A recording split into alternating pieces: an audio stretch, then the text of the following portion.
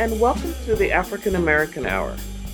I'm Rosemarie Onwukwe, bringing you readings from the following publications: Good Morning America, the Grio, News One, The Root, The Community Voice, Associated Press, and Blavity News. The first article is titled, Mom of Three Who Gave Birth While Battling COVID-19 Goes Home After Nearly 100 Days, by Katie Kindelan, Kindelan, Good Morning America, November 8th, 2021. A mom of three gave birth while battling COVID-19 and spent nearly 100 days hospitalized while going weeks without meeting her newborn is heading home. It's been such a long time, Sierra Chubb said Monday on Good Morning America. Each of my kids came up to visit once, but it's not the same.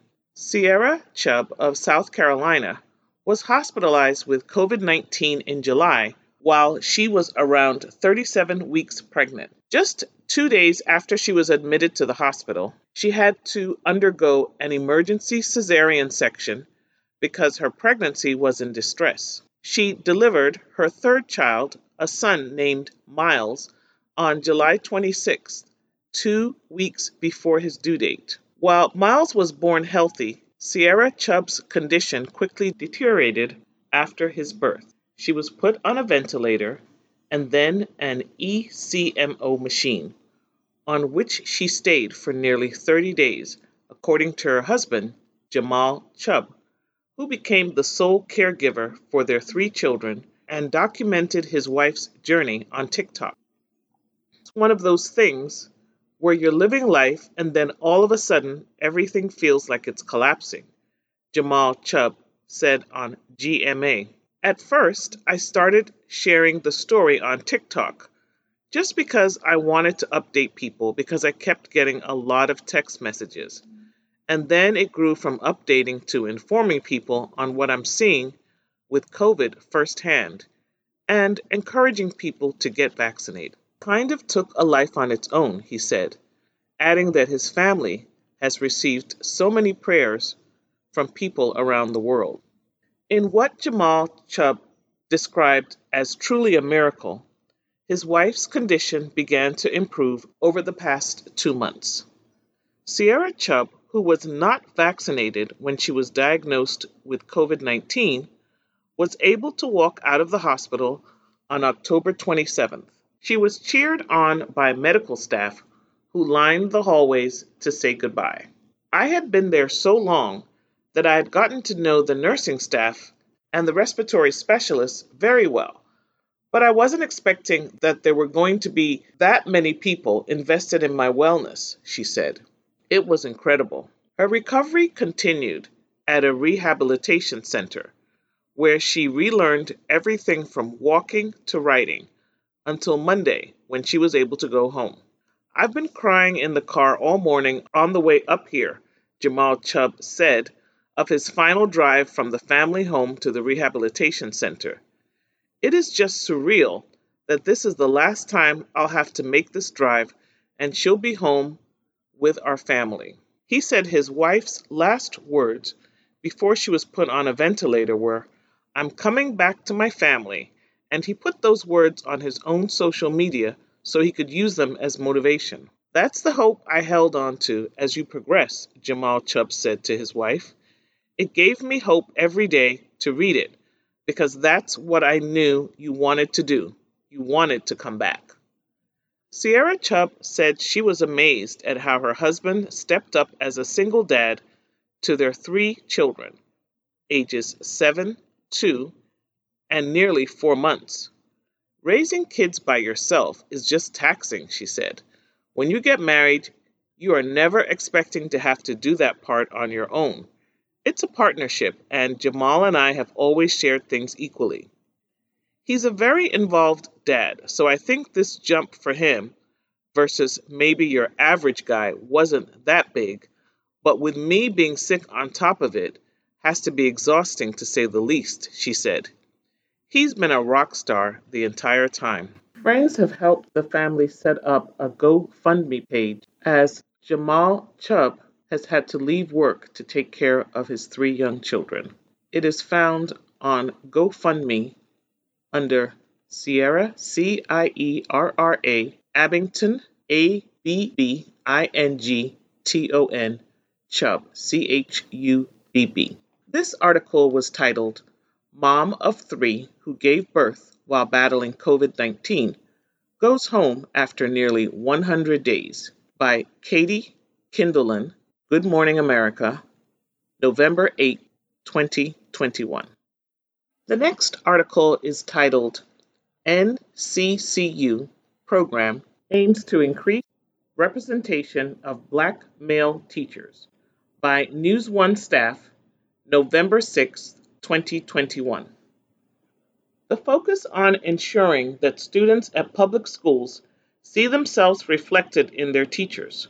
The focus is on ensuring that students at public schools see themselves reflected in their teachers.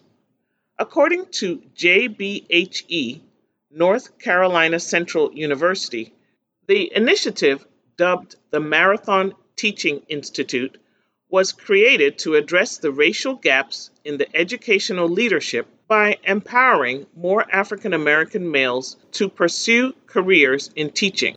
Although research shows Black and brown students do better academically when they have a teacher who looks like them, teacher shortages are plaguing public schools nationally throughout the country. Only 2% of teachers are Black men. In the state of North Carolina, 43% of K-12 public school students are Black and Latino. However, only 20% of teachers come from diverse backgrounds. Aware of the statistics and determined to ensure children of color have successful academic outcomes, the North Carolina-based HBCU launched the Marathon Teaching Institute. Through the program, participants are provided with an array of opportunities to advance their careers in education, including mentoring, networking, and enrichment seminars, all aimed at developing the next generation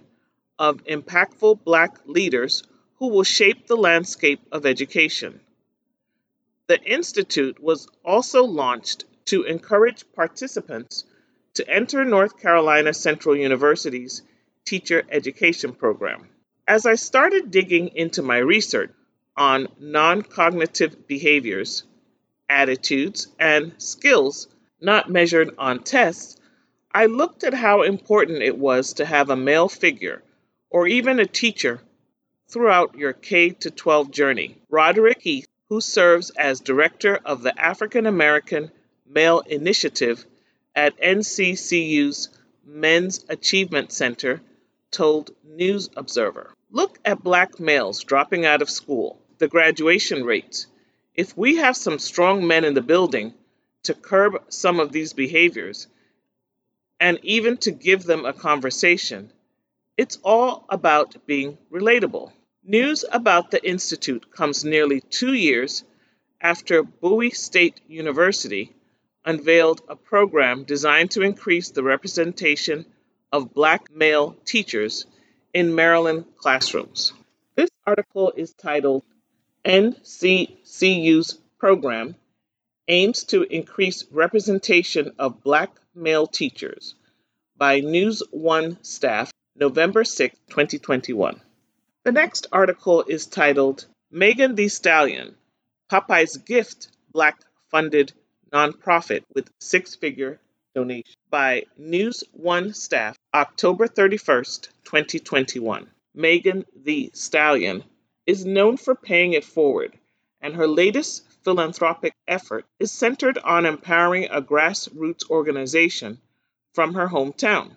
According to the Houston Chronicle, the music artist, whose real name is Megan Pete, recently teamed up with Popeyes to gift a nonprofit with a six-figure endowment.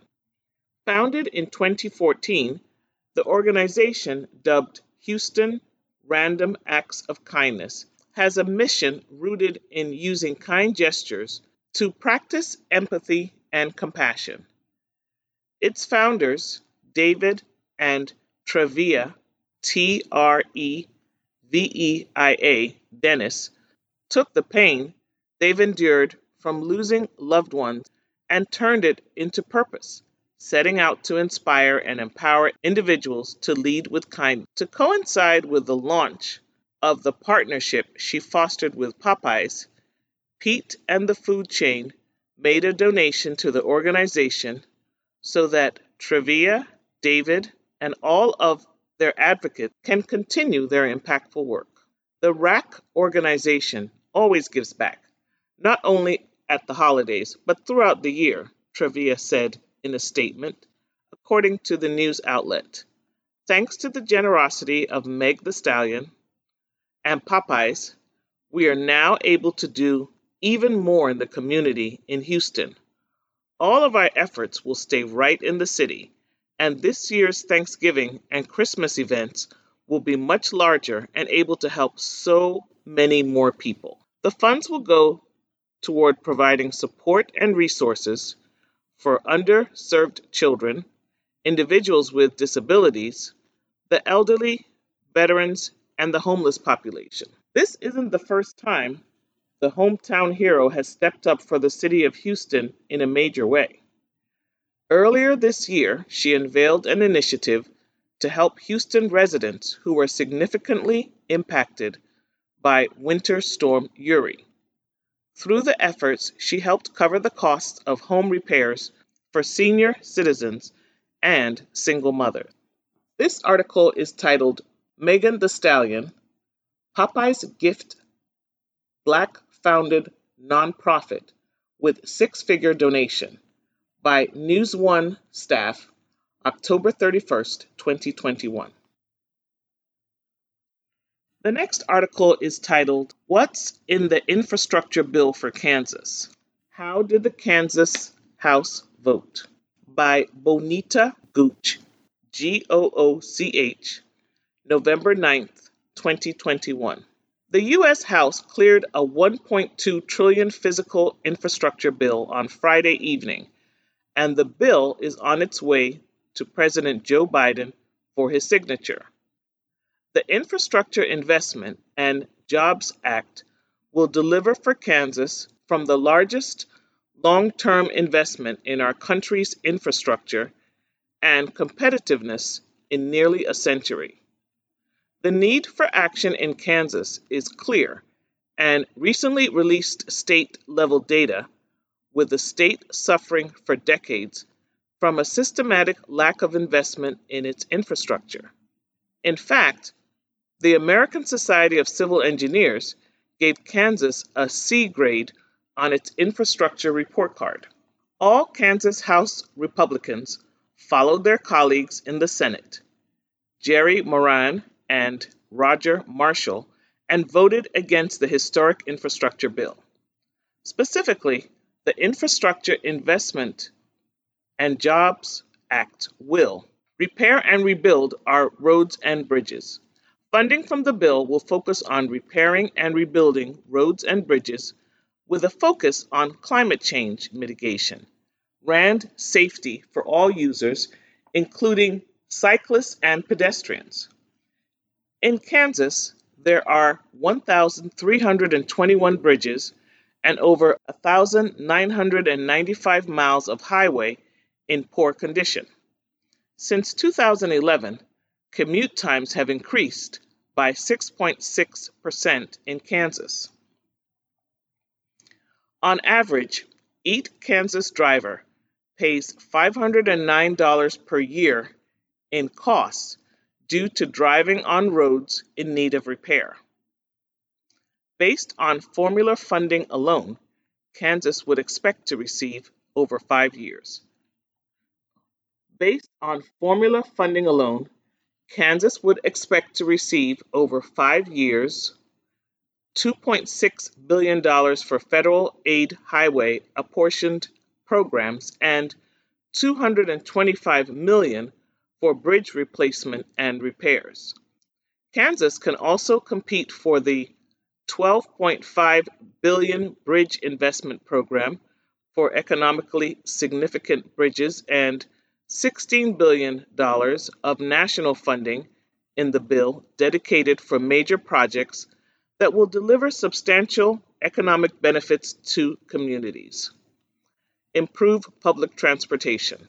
Kansians who take public transportation spend an extra 65.7% of their time commuting. Non-white households are 3 times more likely to commute via public transportation. 12% of trains and other transit vehicles in the state are past useful life. Based on formula funding alone, Kansas would expect to receive over the next 5 years $272 million to improve public transportation options across the state, build a network of electronic vehicle EV chargers. The US market share of a plug-in EV sales is only 1/3 of the size of the Chinese EV market. The president believes that this must change. Under the bill's allotment to invest $7.5 billion to build out the first ever national network of EV chargers in the United States, Kansas would expect to receive $40 million over 5 years to support the expansion of an EV charging network in the state. Kansas will also have the opportunity to apply for $2.5 billion in grant funding dedicated to EV charging in the bill. High-speed internet connection. Broadband internet is necessary for Americans to do their jobs, to participate equally in school learning, health care, and stay connected. 15% of Kansas households do not have internet subscription. 2% of Kansans live in an area where, under the FCC benchmark, there is no broadband infrastructure. Under the Infrastructure Investment and Jobs Act, $100 million is the minimum allocation Kansas will receive to help provide broadband coverage across the state, including providing 71,000 Kansans access to internet who currently lack it. 669,000, or 24% of people in Kansas, will be eligible for the Affordability Connectivity Benefit, which will help low-income families afford internet access. Climate change, cybersecurity, and extreme weather events. From 2010 to 2020, Kansas has experienced 42 extreme weather events, costing the state up to $20 billion in damages. Kansas will expect to receive $25 million over 5 years to protect against wildfires, $14 million to protect against cyber attacks. Kansans will also benefit from the bill's historic $3.5 billion national investment in weatherization, which will reduce energy costs in families. Clean drinking water. Under the bill, this funding will be used to deliver clean drinking water to every American and eliminate the nation's lead service lines and pipes. Kansas will expect to receive $454 million over 5 under this portion of the bill. Improve our nation's airports. The United States built modern aviation, but our airports lag far behind our competitors. Under the Infrastructure Act, Kansas will receive $109 million for infrastructure development for airports over 5 years. Over the coming days and weeks, we will expect to receive additional information about the funding Kansas can expect to receive from the infrastructure bill. In addition, the values quoted in this article are estimates and may change based on updated factor data for each fiscal year. This article is titled, "What's in the Infrastructure Bill for Kansas? How did Kansas House Vote?" by Bonita Gooch, The Community Voice, November 9th, 2021. The next article is titled, "Evanston, Illinois, Making History as Reparations Begin to Flow," by the Community Voice, November 9, 2021. This month, the city of Evanston, Illinois, will make history as the first city to pay reparations to its African American residents. Proposals in March, after 2 years of research, proposals, and community meetings, Evanston City Council voted 8-1 to launch a reparations program called the Restorative Housing Program. The application period began on September 21st, and this month 16 applicants will receive $25,000 each in housing reparations. For about a century, city policies and laws confined most Black residents to an area called the Fifth Ward. Today, houses in this area are valued at half the value of homes just across the canal, the line that divided Black residents where only whites could live. This policy harmed Black Evanston residents, greatly impacting their family wealth. The restorative housing program may not eliminate the Black-white health gap in Evanston, but it will give some much-needed help to the city's historic Black families and their ancestors who are still suffering from the lack of generational wealth that resulted from these policies. To qualify, people must have identified as Black on an official document, be at least 70 years old, and have lived in Evanston at some point between 1919 and 1969. The program defines these applicants as ancestors. The children and grandchildren of Black people who lived in Evanston during that time period, called descendants, can apply for future payments. The money will not be given in cash, but paid directly toward a mortgage balance, down payment on a home purchase, property taxes, or to a home improvement contractor. The property must be in Evanston. The program is funded by a tax on recently legalized marijuana sold in Evanston. The first payments, totaling $400,000, are part of $10 million Evanston has pledged over a decade to begin repairing the damage caused by official city policies. This article is titled Evanston, Illinois, Making History as Reparations Begin to Flow by the Community Voice, November 9, 2021. The next article is titled, I Think I Had Almost Taken My Health for Granted. Track and field star Allison Felix raises awareness about what's driving our health by Leslie D. Rose, Blavity News, November 9, 2021. Track and field superstar Allison Felix, who recently became the most decorated athlete in the sport, has partnered with health benefits company Anthem to spread awareness about its new health study, What's Driving Our Health, that examines how Americans think about health and the social drivers affecting certain communities. Social drivers of health, or SDOH, are identified as conditions in the places where people live, learn, work, and play that affect a wide range of health and quality of life risks and outcomes. Understanding that looking and even feeling healthy could lead to false perceptions about health issues, Felix, who suffered preeclampsia, giving birth to her daughter, told Blavity that being the spokesperson for the study is important to her. I think I had almost taken my health for granted, Felix told Blavity. I went through my own personal experience. I'm an athlete, I'm healthy. This is a part of my lifestyle. And then I had severe complications giving birth to my daughter, and I never thought I would be in that situation. But there is so much more to it. There are so many issues that can look great from the outside, but just aren't the case when you really get into it. According to Anthem's findings, Americans overestimate how well they're doing health-wise. 85% of surveyed individuals reported having a healthy diet, while 77% reported being physically fit.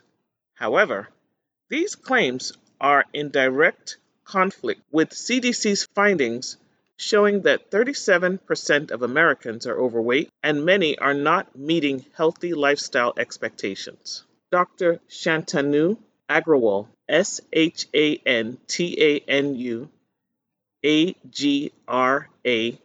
Agrawal, Chief Health Officer for Anthem Inc., said he believes the root of this overestimation comes from previously viewing health through a more narrow lens. Typically, we think about health as a product of the medical care we receive, Agrawal told Blavity. However, we often don't consider all of the other factors that go into our well-being, particularly mental health, the safety of our environment, or our ability to consistently access nutritious food. By taking a narrow, more clinical health focus, it can be easy to view ourselves as healthy if we've avoided a major medical emergency and we feel well enough to go about our normal routines. It is clear to us at Anthem, however, that it is critical to take a broader approach to understand how factors like education, geography, race, mental health, and more impact our levels of whole health. The study, broken into 4 themes: connecting the dots on whole health and its drivers, lived experience, equity and the perceptions of whole health, the impact of financial security, and consumer expectations for a healthier future, found that social drivers of health consequences are prevalent and disproportionately affect certain groups, including people of color. Such disparities include access to healthy food and medical care facilities, as well as affordability of resources and cost of living inequities per community. Many Americans, especially those in communities of color, are facing significant financial burdens. This financial insecurity and the limitations it can place on meeting basic social and health needs is a key driver of consumers' health, the report states. As such findings represent what some may call a generational curse, the data seeks to repeal the "that's just the way it is" mindset that people living amid the aforementioned conditions may possess. Felix understands that some may still choose to take that stance. I think I can definitely understand that mindset, and it can be a bit overwhelming, but I think it's more about having that conversation, she said. What really stood out to me are the things that we just don't typically associate with health: transportation, air quality, and a lot of things that you're just born into. For me, that's very concerning and very alarming.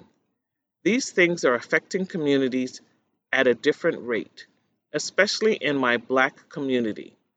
I see that the social drivers are a real issue. She said she especially considered the impact to elders in the Black community, who throughout the years have been able to influence the health behaviors of those around them.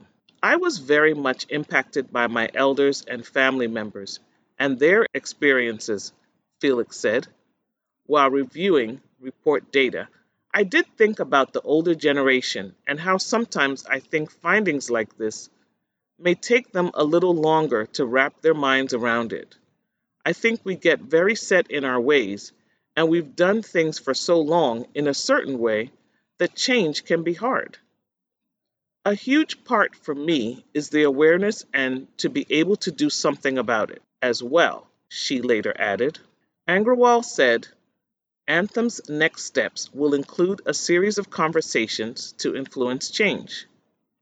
Change will take action from all sectors of industry, community, and individuals, Agrawal said. While changes to key SDOH elements won't come overnight, we do not believe that the circumstances facing Americans are unchangeable. Change can come, and it begins with understanding the issues and developing programs that can bring about a meaningful difference. We hope that we can build momentum around this conversation and equip people with the right information to collectively make a difference at both the local and national levels. We are calling on everyone to help us seize this current moment to deepen our understanding of whole health, what drives it, and how we can make it better, he continued. Only then will we be able to address health challenges and strengthen the system for generations to come. Felix wholly supports the sentiment. She said she believes opening up these pointed discussions will help people better understand that even though there are disparities, recognizing these social drivers can lead to necessary change. And if nothing else, people will know that they are not alone in their experiences. Going through certain things and hearing other people's stories made me feel like I wasn't alone, Felix said. When you go through something that's really traumatic, you can feel like you're the only one, and just hearing that other people have been through something similar gives you strength. I hope that just using my platform that I'm able to do it as well. According to Anthem, the What's Driving Our Health study was conducted among a nationally representative sample of 5,000 U.S. adults above the age of 18. Participant data was collected via a 25-minute online survey. The margin of error for the national sample is plus or minus 1.4%, points at the 95% confidence level. The sample is nationally representative according to the U.S. Census on overall age, gender, region, urban, rural, and ethnicity and race. This article was titled, I think I had almost taken my health for granted. Track and field star Allison Felix raises awareness about what's driving our health by Leslie D. Rose, Lavity News, November 9th, 2021. The next article is titled, Will Smith Gifted Cash Bonuses to King Richard Castmates by Biba, B-I-B-A, Adams, The Grio, November 9th, 2021. The star of the upcoming King Richard gifted castmates bonuses after learning that Warner Brothers had changed the distribution plans of the film. Will Smith personally wrote checks to several members of the cast he led, including actress Sania Sidney, Saniyya, and Demi Singleton, who play tennis-playing sisters Venus and Serena Williams, respectively. He also gave gifts to co-stars Tony Goldwyn, John Bernthal, and Anna J. Ellis, among others, according to The Hollywood Reporter, THR. THR noted that the bonuses were given as compensation for the pivot to simultaneous HBO Max release strategy. King Richard will be released in theaters and HBO Max next Friday, November 19th, a move that could result in lowered residual payments for Smith's co-stars, while he is reportedly taking home as much as $40 million. Smith's young co-stars have repeatedly praised him for his generosity and demeanor. Being on set with him was an absolute blast, Singleton told Elle Women. He made sure that everyone felt comfortable and safe and had a great time. It was never a dull moment, ever, added Sidney.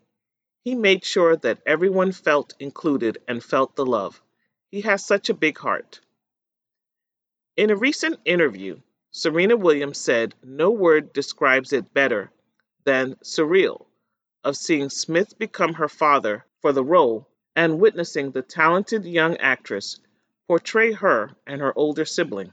Just to see these incredible actresses and everyone behind it, just putting this all together about our dad's journey, But because of myself and my sister, it's like, wow, really? Are we really something? Then to have Will play this role as my father, she added, and the way he just embodied Richard Williams, it just took the whole film to a whole new level. It's so emotional, it's well done, and it's a brilliant piece of work. Tennis 365 noted that both young women underwent vigorous tennis training to play the characters of the two tennis champs. The left-handed Sydney had to learn to play with her right. Another co-star, Layla Crawford, said Smith gave the cast different treats all the time. He's such a generous and sweet person, Crawford declared. He also gave us iPhone 12 Pro Max gifts in boxes. We ripped them open and everyone started crying. I literally cried my eyes out. It was the best gift ever. Goldwyn, best known for his role of President Fitzgerald Grant III, the fictional U.S. president from the Kerry Washington-helmed ABC series Scandal, also told Access Hollywood about Smith's legendary generosity. I've been doing this for over 30 years. I have never worked with anyone as generous as Will, said Goldwyn. When you said he gave bonuses, gifts to all the talent, it's true. When Warner Brothers decided not to release it, to put it out on streaming, there was a lot of controversy, as people know, and we just got a call from Will saying, I'm going to make this right. I've never experienced it. I was floored. I just couldn't believe it. As previously reported, in addition to starring in the biopic of Richard Williams, the father of Williams' sister, Smith releases his highly anticipated memoir, Will, today.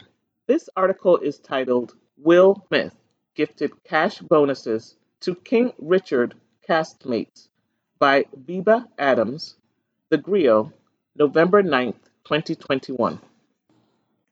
The next article is titled Marcus Jones, named first president at Louisiana's Northwestern State by the Associated Press, The Grio, November 9th, 2021.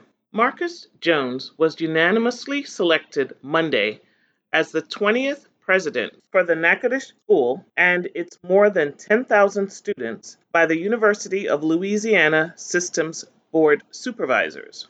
Marcus is an authentic leader of character, integrity, and vision.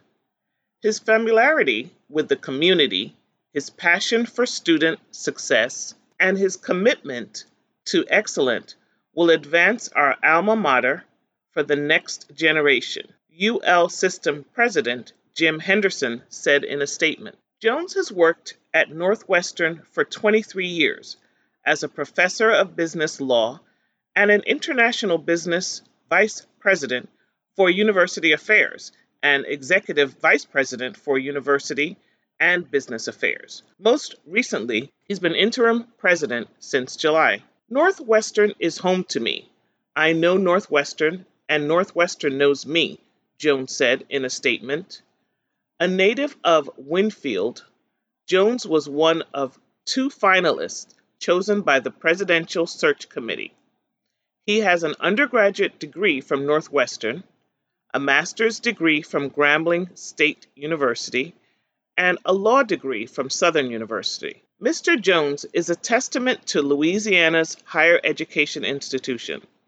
Mr. Jones has served the NSU community for many years, and I have no doubt he will continue to succeed in his new role, Governor John Bell Edwards said in a statement congratulating the new president. This article is titled Marcus Jones, named first president at Louisiana's Northwestern State by the Associated Press and the Grio, November 9th, 2021.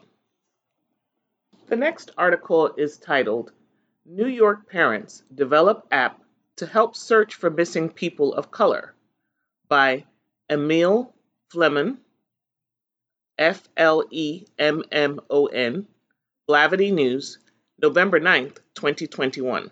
While the disappearance of white women continues to receive national coverage, people of color have a harder time obtaining such attention.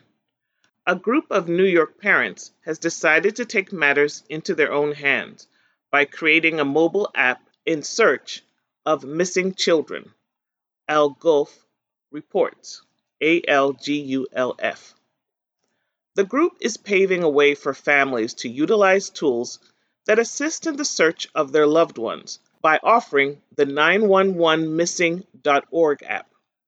Its development is in direct response to the lack of media coverage for missing people of color and law enforcement's apparent lack of urgency to find them. Rose Cobo, COBO, whose daughter, Chelsea Cobo, went missing 5 years ago, understands the way technology could aid in finding missing people. "We are developing an app for smartphones," Rose said at a Manhattan vigil Saturday evening. "That thing that everyone has connected to them is going to be our power now." Chelsea has yet to be found, and her mom's frustration, along with other parents' frustration, stems from seeing the minimal visibility missing children of color receive from national and local media coverage. Joining other parents and supporters outside of New York City Hall, Rose emphasized the importance of bringing attention to the ongoing issue. "Missing people, let's face it, the statistics are out of control," she said. "I understand the pain. We all understand the pain." Rose said that she hopes that 911missing.org will become a productive measure to combat the disappearance of children and will show why victims of color are equally important to their white counterparts. The app is in its early stage of development and is currently accepting donations in support of its completion. Derica Wilson, DERRICA, co-founder and CEO of Black and Missing Foundation, Inc., emphasized the need for the app. "No one could name one missing woman of color who has bubbled up on national news. Not one," she said, according to The Guardian. "Can you name one?" Earlier this year, Jelani, Jelani Day's mother, Carmen Bolden Day, made an appearance on Good Morning America, where she too pleaded for answers in the search of her missing son, as Blavity previously reported. "Jelani did not disappear into thin air," she said. His body would later be found in Peru, Illinois. According to the FBI's National Crime Information Center, 45% of over 89,000 active missing persons cases at the end of 2020 were people of color. This article is titled, "New York Parents Develop App to Search for Missing People of Color," by Emil Fleming, Blavity News, November 9th, 2021. The next article is titled, "Public Health Leaders Hope Stories About Long COVID Will Motivate More Young People to Get Vaccinated," by Jen Christensen, CNN, November 16th, 2021. Caitlin Van Dyke was on winter break in January, visiting her boyfriend's family when she got sick with COVID-19. For the 20-year-old computer science major at the University of Missouri, COVID-19 has been anything but a brief or easy illness. Some 10 months later, she says she's still out of breath just walking up the stairs of her dorm, an unexpected turn for someone who played on the varsity soccer team in high school. She says her brain is still so foggy, she has trouble processing information and has to write everything on Post-it notes, or she'll forget it. She can't even remember the first date she had with her boyfriend. "Even though I can see that they happened, and I can hear about them," she says through tears, looking straight into the camera, "I can't get those back." Van Dyke shares her emotional story in a new ad campaign released Tuesday as part of the Voices of Long COVID campaign, an effort from Resolve to Save Lives, an initiative from the global health organization Vital Strategies. Van Dyke is one of 3 people in their 20s who share their long COVID struggles, the ad, several in English and one in Spanish. For some people, the ads may be the first time they hear about long COVID, a condition with a wide range of new or ongoing health problems that can appear regardless of how sick a person is with their initial COVID-19 infection. Public health leaders hope people, particularly young people, will hear these stories and get vaccinated. Young people are among some of the least vaccinated people in the United States. Surveys from earlier this year found that some younger people hadn't got the vaccine because they haven't gotten around to it yet. Some thought others needed it more than they did. Telling people about the potential long-term consequences of COVID-19 may be the exact motivation they need to get protected. We basically looked at what has been effective in public health campaigns, and what we find is generally it's not telling people they're going to die. It's generally people seeing the stories of real life people whose lives are negatively impacted, who have a significant disability from the condition, said Tom Frieden, Freden, the former director of the U.S. Centers for Disease Control and Prevention, and now the president and CEO of Resolve to Save Lives. Those real life stories are convincing because they are real life stories. Ads that expose a person to something that sounds scary can work, studies show. One study, looking at fear appeals, as they are called in the literature, that when used judiciously, fear appeals are effective at positively influencing attitude, intention, and behaviors. There are very few circumstances under which they are not effective, and there are no identified circumstances under which they backfire, according to a 2015 study. Similar public health campaigns that explain the consequences of risky health behavior have been used to prevent HIV infection and to encourage people to stop smoking. Scientists can't predict who will get long COVID, but think more than half of those who survive COVID-19 have some lingering psychological or physical health problems for 6 months or more after they recover from their initial bout of illness, according to a study published in JAMA Network Open. So far, there is no cure, and it's unclear how long people will have symptoms. The unknowns are part of what bothers Rob Smith, a 22-year-old featured in one of the ads in which he says he struggles with brain fog and doesn't even have the energy to see his friends. It makes them feel like I don't want to see them or I'm angry at them, he said in the ad. I don't know what's really going on with me or if I will ever recover or if anyone even cares if I recover. I don't know. Isaiah Smith, a 26-year-old U.S. Air Force veteran and part-time student, caught COVID-19 more than a year ago, still can't lift anything over 5 pounds. This has honestly been a very scary journey, he says in the ad. How can I adjust my life for this? The campaign will target states and cities with low vaccination rates, including Ohio, Tennessee, North Carolina, Montana, Missouri, Indiana, Alabama, and Louisiana.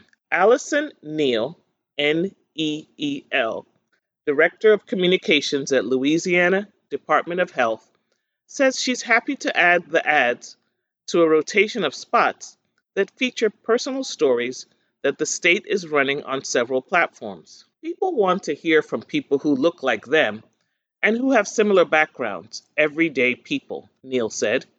Young people especially don't want to hear this from elected officials. We're humble enough at the Louisiana Department of Health to know that we're not always the right messenger. People can't get vaccinated soon enough, she says. About 280,000 18 to 29-year-olds have gone sleeves up already in Louisiana. It's good news, but we need that to be higher, Neal said.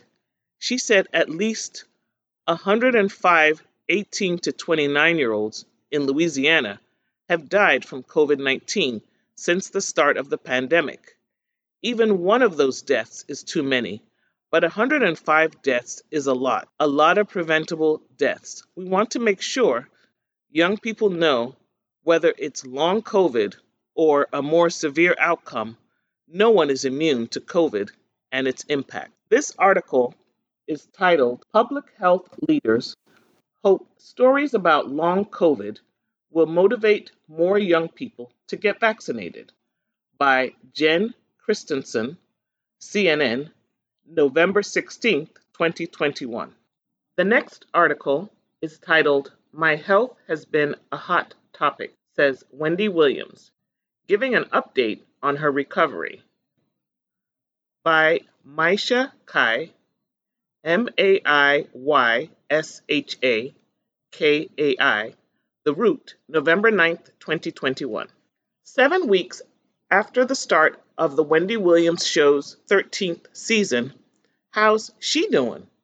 Well, Wendy Williams says her journey to health and back to the famed purple chair on her talk show is taking longer than we expected. As The Root reported last month, Williams was initially due to start this season on September 20th. Instead, as guest hosts continue to fill her seat this week, she gave an online update about her health issues, which included a reported breakthrough COVID-19 diagnosis just days before the season was scheduled to begin. How you doing? I miss you all. As everyone knows, my health has been a hot topic, the 57-year-old media maven wrote in an Instagram post. I'm making progress, but it's just one of those things that's taking longer than we expected. I'm a woman of a certain age, and I know enough to listen to my doctors, and I will return to my purple chair as soon as we all agree I'm ready. After thanking her production company and roster of guest hosts, Williams added, most of all, I want to thank my fans. I have heard your prayers and comments and feel all the love. You are everything to me. I love spending my mornings with you all, and I'm doing everything I can to get back to work. But right now, Wendy has to focus on Wendy. I love you for watching, she concluded. In Wendy's purple chair, the past few weeks have been an eclectic cast of guest hosts, including Jerry Springer, Sherry Shepard, Whitney Cummings, Lee Remini, and this week, Michael Rappaport. We wish Wendy all the best in her healing. This article is titled, My Health Has Been a Hot Topic, says Wendy Williams, giving an update on her recovery by Maisha Kai, The Root, November 9, 2021. The next article is titled, Caught on Video, Tennessee Pastor Tackles and Disarms Gunman in Church Service by Rachel Pilgrim, The Root, November 9, 2021. When Pastor Ezekiel Ndukumana, Ndikumanana, immigrated from Burundi in East Africa, surely the last thing on his agenda was stopping another church shooting at the pastor of the Nashville Light Mission Pentecostal Church of Tennessee. In the States, Black churches are too often the sites of tragedy, but thanks to the pastor's quick thinking on Sunday, 26-year-old Desiree Baganda was stopped from harming over 60 parishioners in the service that day. Now authorities and congregants alike are calling the pastor a hero. Ndikumana hasn't made any public statements. Here's more from NBC News. Desiree Baganda, 26, was sitting at the front of Sunday service at the Nashville Light Mission Pentecostal Church when he suddenly pulled out a gun and walked up to the altar, where the pastor was praying with several members, according to the Metropolitan Nashville Police Department. He waved his gun around and told everyone to get up and pointed the handgun at the congregation, police said. Harrowing surveillance video from the incident appears to show the suspect wave the gun in his hand facing the worshipers. The pastor tackled the suspect from behind and brought him to the ground, according to the footage. Some shocked church attendees ran out of the church upon seeing the pastor spring into action. Others helped disarm Baganda before any shots were fired, and kept him pinned to the ground until officers arrived to the scene, police said. According to USA Today, Baganda told police he was Jesus while he was being taken into custody and that all churches and schools need to be shut up. He had attended Nashville Light Mission before, but never became a member. Baganda is currently charged with 15 counts of felony aggravated assault, and the Metropolitan Nashville Police Department says that more charges may be coming. God was taking care of me and everyone else in the building, said Nzojibugami Noe, Nzojibugami, Noe, Noe, a choir member who sat in the front row, according to USA Today. This article is titled, Caught on Video, Tennessee Pastor Tackles and Disarms Gunman in Church Service, by Rachel Pilgrim, The Root, November 9th, 2021. The next article is titled, World Para-Powerlifting Sends Condolences to the Death of Paul Kehinde, Kehinde, November 19th, 2021. World Para-Powerlifting is saddened by the news of the passing of Nigerian athlete Paul Kehinde, Kehinde. Kehinde died on Thursday, November 18th, in his home country at the age of 33. He made his international debut in 2010 and won his first major title at the Glasgow 2014 Commonwealth Games. Kehinde became Paralympic champion at Rio 2016 in the men's up to 65 kg category and took the world title in the same event at the Mexico City 2017 World Championship. The Nigerian still holds the world record, 221 kg, in the men's up to 65 kg set at the Dubai 2018 World Cup. World Para-Powerlifting shares its condolences with the family of Paul Kehinde, the National Paralympic Committee of Nigeria, and the para-powerlifting community in the country. This article is titled, World Para-Powerlifting Sends Condolences for Death of Paul Kehinde, by Paralympic.org, November 19, 2021. That's all the time we have for the African American Hour. My name is Rosemarie Onwukwe. Thanks for joining me.